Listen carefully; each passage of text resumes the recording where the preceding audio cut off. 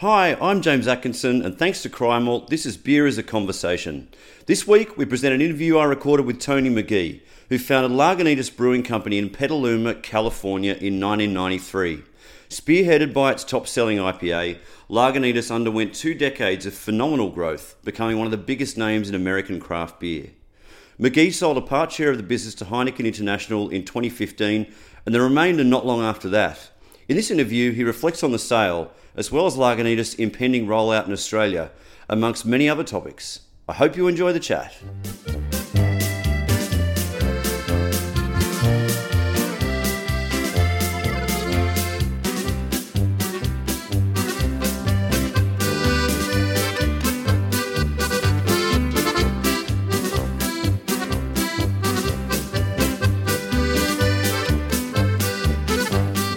Tony Magee, thank you very much for joining us on Radio Brews News. Cheers.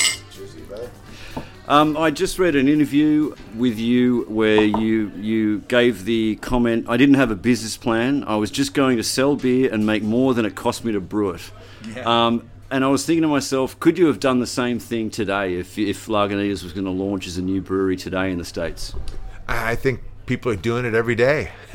You know, I mean, I don't know. Last year, I think another 900 breweries opened in the United States. And, you know, some of them start out with people who got some business experience and some insight into how to price things. But I think most of the people still opening breweries are opening them as inspired amateurs, like a punk band, you know. It's like, let's just get some instruments and turn up loud and see what happens. We'll figure it out later, you know. I think that's going on all the time, everywhere in the world. I mean, guys, I was in Ho Chi Minh, like a few weeks ago, and there's 6 breweries that we saw there in downtown, you know, Old Saigon, and I don't think any of them are more thoroughly contemplated than that. They want to make beer and sell it for more than it costs them. How do you think it's going to play out in the States then with, I mean, surely I've just come back from the CBC and I've seen that the growth once again has stabilised at that 5% for the second year, and yet we've got this record numbers of brewery openings. So what's your feeling on where the market's going to end up? In the U.S. in particular, well, you know, you say stabilized at 5%, but I just saw some numbers before I left home that actually craft is down in grocery stores some 3% or so, you know, in the last 30 days. So I mean, you know, it's just one of those things, you know, Alan Greenspan used to call it irrational exuberance, and you know, there's just people just want to be involved in the craft industry, and I think as long as craft beers are attractive, being a craft brewer will be attractive. And so I'm not sure that it'll ever end. I think that there's a rationalization coming, you know, and you know, the market might be able to support 10,000 brewers, but I don't think that you can open 1,000 breweries a year for, you know, 4 or 5 years running without eventually overwhelming the existing infrastructure, you know.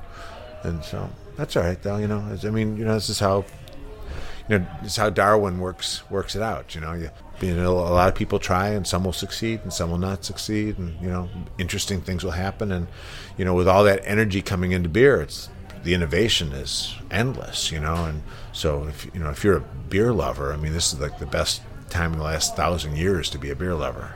You know, in the United States, there's 6,500 breweries all trying to get your attention. You know, and I think someone just told me here in Australia there's 530 breweries. I was just in the UK a little bit ago, and there's 2,000 breweries in the UK. It's crazy, you know. But why not, you know? Well, you know, when I was growing up in the United States in the 70s and 80s, you know, it was a highly consolidated industry.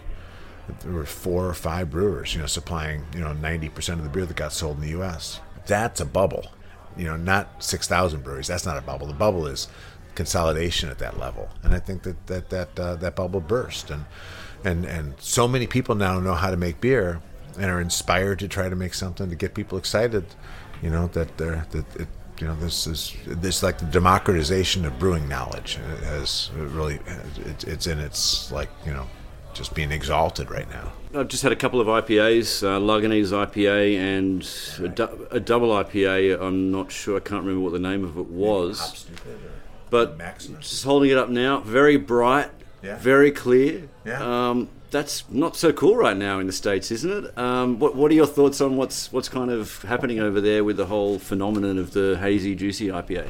Well, you know, cool always happens around I mean, cool is a funny word to use. I mean, what's what's the line from the Tower of Power tune? What's hip today may become passé.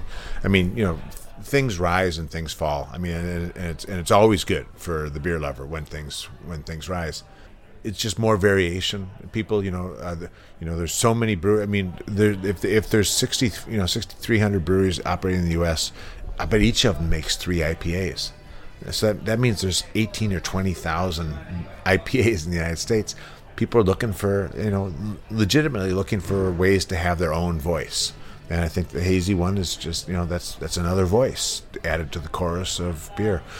Calling them all IPAs is kind of funny because, they're not, I mean, there's so much variety, and they're not all like any kind of classic IPA, I think people call anything that's hoppy in character an IPA now. Then, that it's a little lack of imagination in what things are called. So these hazy beers that have a relatively low IBU and a high hop flavor, that's fascinating. It's something new under the sun. I don't know that it makes other things that have been happening before that uncool.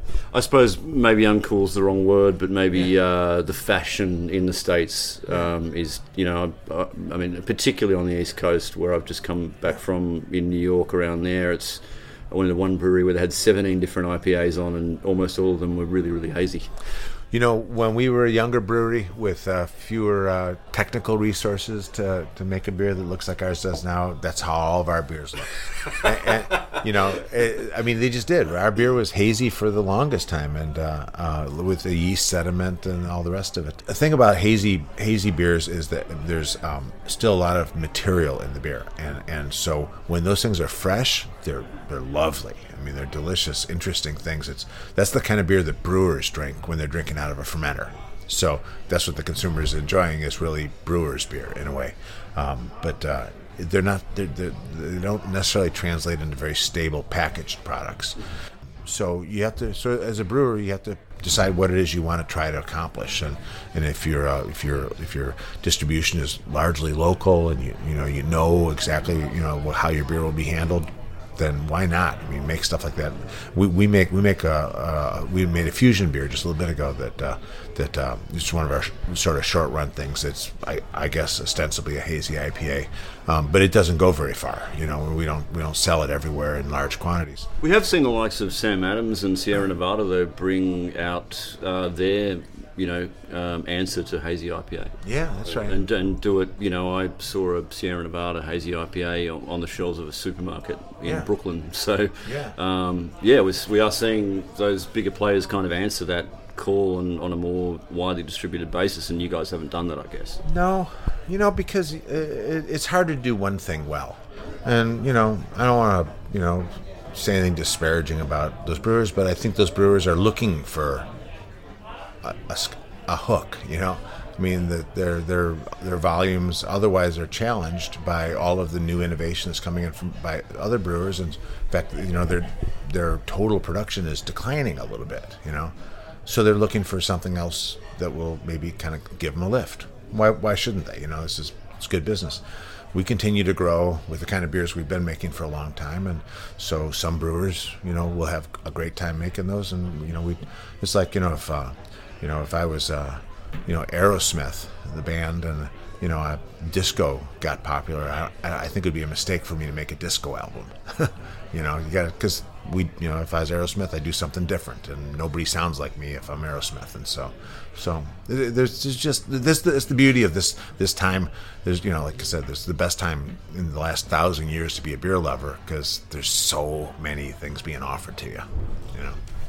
Absolutely. And what about the Australian market? It's sort of been something that I've never really understood, why there's one pub in Melbourne that seems to have Lagunitas IPA on tap, and we're sitting in it right now, the Great Northern in Carlton. What's the history of that relationship with the Great Northern? The Great Northern has just been an enthusiastic supporter of ours for a long time. It's he gray marketed beer in, he'd have beer air freighted in, and it was just he just got excited about us. And it was gray marketed. Grey imported first, was it? Or, yeah. Is that desirable? I mean, I thought that might be a reason to never give them beer at all in the future. And so if somebody shows you that kind of love, and you want to pay it back, and so he's been a good friend, and it's cool to be here right now with him tonight, launching all of the whole country here. So is this Al we're talking about now? Yeah. Cool. Yep. So sometimes gray marketing leads to very kind of poor outcomes for the beer, but he's been very diligent about making sure that the beer was always fresh and poured well, and so it's good to have friends. Yeah, for sure. And so you mentioned that the brands continue to grow volumes. How much of that has been just having the access to Heineken distribution? Well, when I say we're growing, primarily I'm talking about in the United States. When I talk about that, and in the United States, Heineken really has no influence on what we do. I mean, there's in the United States there's the Heineken USA, HUSA, Heineken USA. That's their operating company in the U.S. Lagunitas is an operating company just like Heineken USA. And in fact, within all of Heineken, we're the only brewery that is when they call them opcos or operating companies, and they have there's Heineken France, that's an opco. There's Heineken Netherlands, that's an opco. There's Heineken, South Africa, that's an operating company. We're the only brewery brand in the Heineken of the 160 some breweries that they partner with all over the world that's its own operating company. So we are as a country. I mean, and which means I need to get a soccer team and an airline, and and just get some nuclear weapons, kind of be so our autonomy in the U.S. is 100%. We drive our own ship and do the things we do, and so there we're growing as we have been growing for a long time. Internationally, our business this year is up 95%, and that is definitely a result of the Heineken relationship, and it's the most gratifying thing in the world to see your beer available in, Mexico City and in Madrid and, in Stockholm and now, Melbourne and Sydney and Perth, and it's going to be great. It's just gratifying, because we're in the business of making friends, and this offers a pipeline to the whole world. I mean, we could have done it eventually, I guess, but I'm 58 years old now, going on 80 sometimes, I think, and for Heineken, it took them 3 generations to develop this global platform. And so we now have an opportunity to tap into, 3 generations worth of hard work. Given that you've just told me that you're still growing really strongly in the US, and actually we've just mentioned a couple of brands, not to single anyone out, that are doing it pretty tough, that are still independent, and the Brewers Association's come out very aggressively recently with the whole independence seal angle of marketing. I mean, what do you think that says about how much consumers really care about independence if Lagunitas has managed to keep growing in spite of being owned by a multinational? Independence is a funny thing. I'm not sure.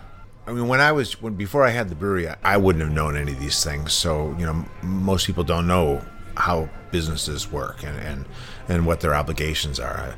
For certain, say Boston Beer, it's a publicly traded company. They have an obligation to shareholders that are everything from a beer lover that lives in Boston to a mutual fund that invests someone's retirement funds, in the stock. So I don't know, how independent are you when you have to respond to a quarterly call, and explain the company's operating numbers and justify your decisions, and if you're not publicly traded, maybe you're privately owned, as the other brewery we talked about, and they have a bank, and they owe money to a bank, and the bank has operating covenants that they place on the business, and they have to be responsive to the bank because the bank has capital invested in their business that has to be repaid. So independence is a funny thing, I mean, what does it really mean? Everybody has partners and everybody has obligations to those partners. It's, I mean, unless you're a fortunate person that you have family money and you can just put it into your business and it can stay there and never have to do anything except be parked and operate the business. So short of that, everyone has partners, and so I had a bank before, and I had obligations to my bank, and now I have Heineken as a partner instead, and the bank. Well, they're not really a partner, though, are they? They're in the brewery. Well, They aren't in the brewery. I mean, this is, if I say something like this, people can often think it's spin. Well, that was my reaction, to be honest. It's legitimate because perceptions are bounded by the limits of a person's experience, and there's no shortcoming in that, unless a person, kind of shuts down the possibility of learning more about it. And, you're talking to me, so I don't think that you've shut anything down at all. So the truth of the matter is Heineken, we approached Heineken in the first place. And so in doing that, we were able to kind of sort of dictate the terms of engagement for the conversation that led to their investment. And Heineken hasn't and won't colonize Lagunitas. My primary relationship at Heineken is with the CEO, Jean-Francois van Boxmeer, just a smart, very thoughtful, perceptive character who knows that Heineken doesn't have the core competency of being involved in craft, and that's why they invested in Lagunitas, because they want us to do that within Heineken, and they want us to work with their operating companies around the world who will also engage the local craft now, but we can help be a compass for how they engage with craft and what matters most in craft, and help them to succeed, so that their craft partners that they may invest in also succeed. So we have kind of a role. I've joked, that I feel like my job is to take over Heineken, but I don't mean to sit in the CEO seat. What I mean is to infect Heineken with some of the things that we've learned about the new world of beer that's very different from the old world of commercial lager, and our ways of being are different than theirs, and theirs are still relevant because even in the United States, 85% of the beer that gets sold is still commercial lager. But like in San Francisco, for instance, 60% of the value, all the money spent on beer in the Bay Area is spent on craft beer. 60%. I mean, that's a world that's been turned on its ear, And the same thing is true for Portland, different numbers, but very close. Seattle, Washington, San Diego, California. So we kind of lead that. So people use the word selling out, and they use it in a kind of a pejorative sense. But I'm here right now, and I don't work for Heineken. I don't work for Lagunitas. I'm actually retired, but I've also been on the road since April 2nd. In Ho Chi Minh and Saigon and London and Cape Town and Florida and now here, talking about Lagunitas and sort of looking after and trying to promote the ideas of what it is that we do with the operating companies. You were at a scale where you must have been attracted to other companies, yet you chose to go and talk to Heineken.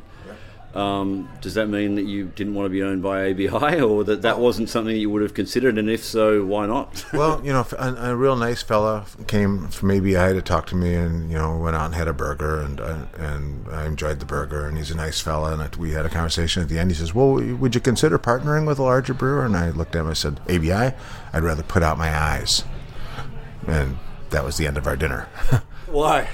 Well, because ABI is a financial entity. Heineken's a big company, though. What's the difference? Well, Heineken is so Charlene Heineken and her husband Michel Di Carvalho, right? Who I've met on a number of occasions. Michel in particular, and his oldest son is actually on the Lagunitas board. So it's like we bought into the family in more ways than not. They are truly still a family-driven, family-valued company. And there's a certain kind of culture? Yeah, and yes, and their horizons are further out because it's a family business. Whereas ABI, it's a fabulous business, but it's a financially driven entity. It's financial business. I mean, they do this zero-based budgeting every year. It's like because they want to be sure that every dollar is properly spent and not simply kind of rolled from year to year. It's financial is the backbone, and beer is the way they drive their finances. Heineken is still very much about brand.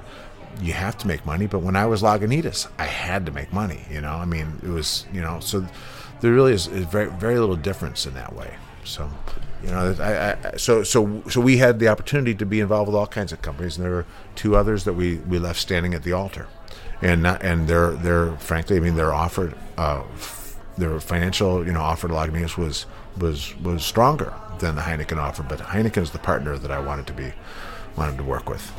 just to change tack completely, cannabis has been legalised in California, I think, as of January 1. Yeah. And you're very much on the record that you're a pot smoker. What do you think is going to be the impact of that on the craft beer category in the US as more states legalise weed? Well, I'll say this. Every now and then, now with vaping and stuff where, there's a little less smoke involved, and so it's a little easier on your lungs and stuff, I used to take, breaks from smoking, a bit, and just kind of, get healthier again and kind of clean up. And when I smoked less, I drank more. Okay, so that means when I smoked more, I drank less. But I'm not sure that drinking a lot all the time is good for you. And I love. It's bad for business, though, in the brewing business, isn't it? Yeah, but I'm not a pusher. We're not, what we're trying to do is when we make beer, we're trying to make for value experiences that people will value. Something that they can share when they're with people, whose in company they enjoy. I mean, this is beer. Beer in our conception is about community.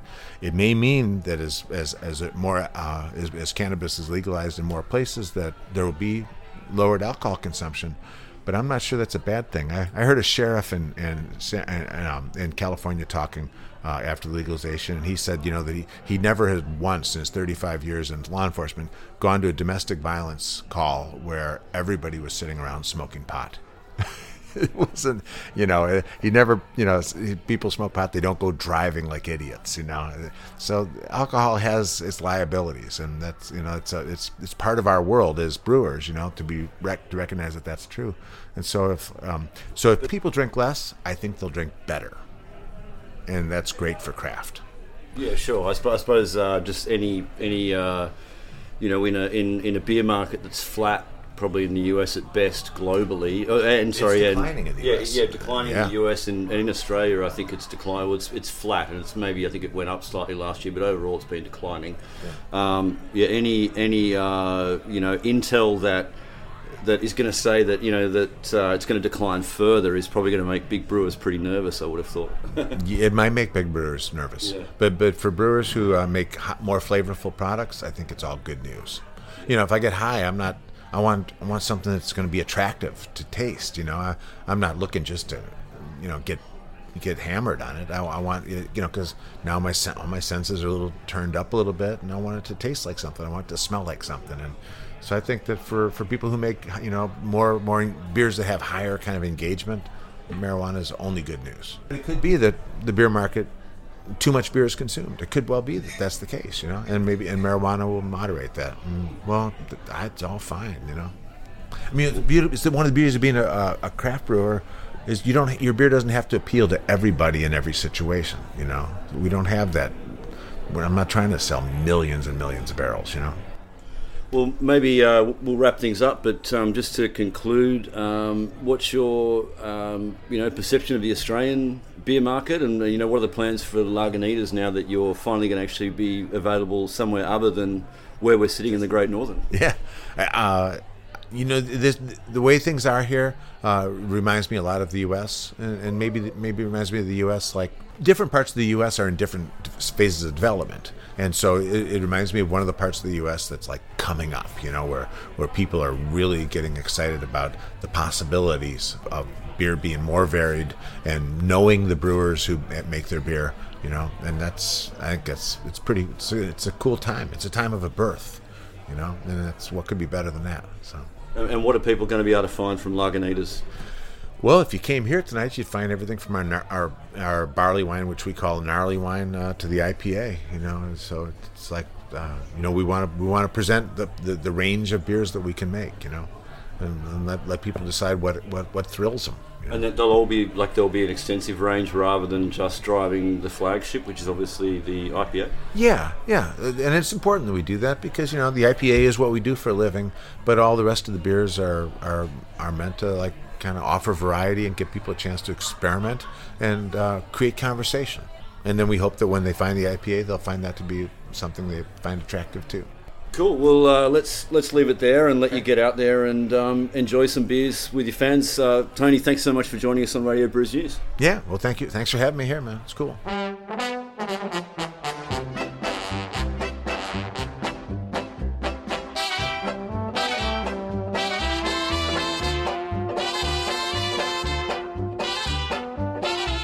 That was Tony Magee. If you enjoy Radio Brews News and Beer is a Conversation, please rate us and leave a review on your favourite podcasting app, like iTunes. We look forward to joining you next time for another conversation about beer.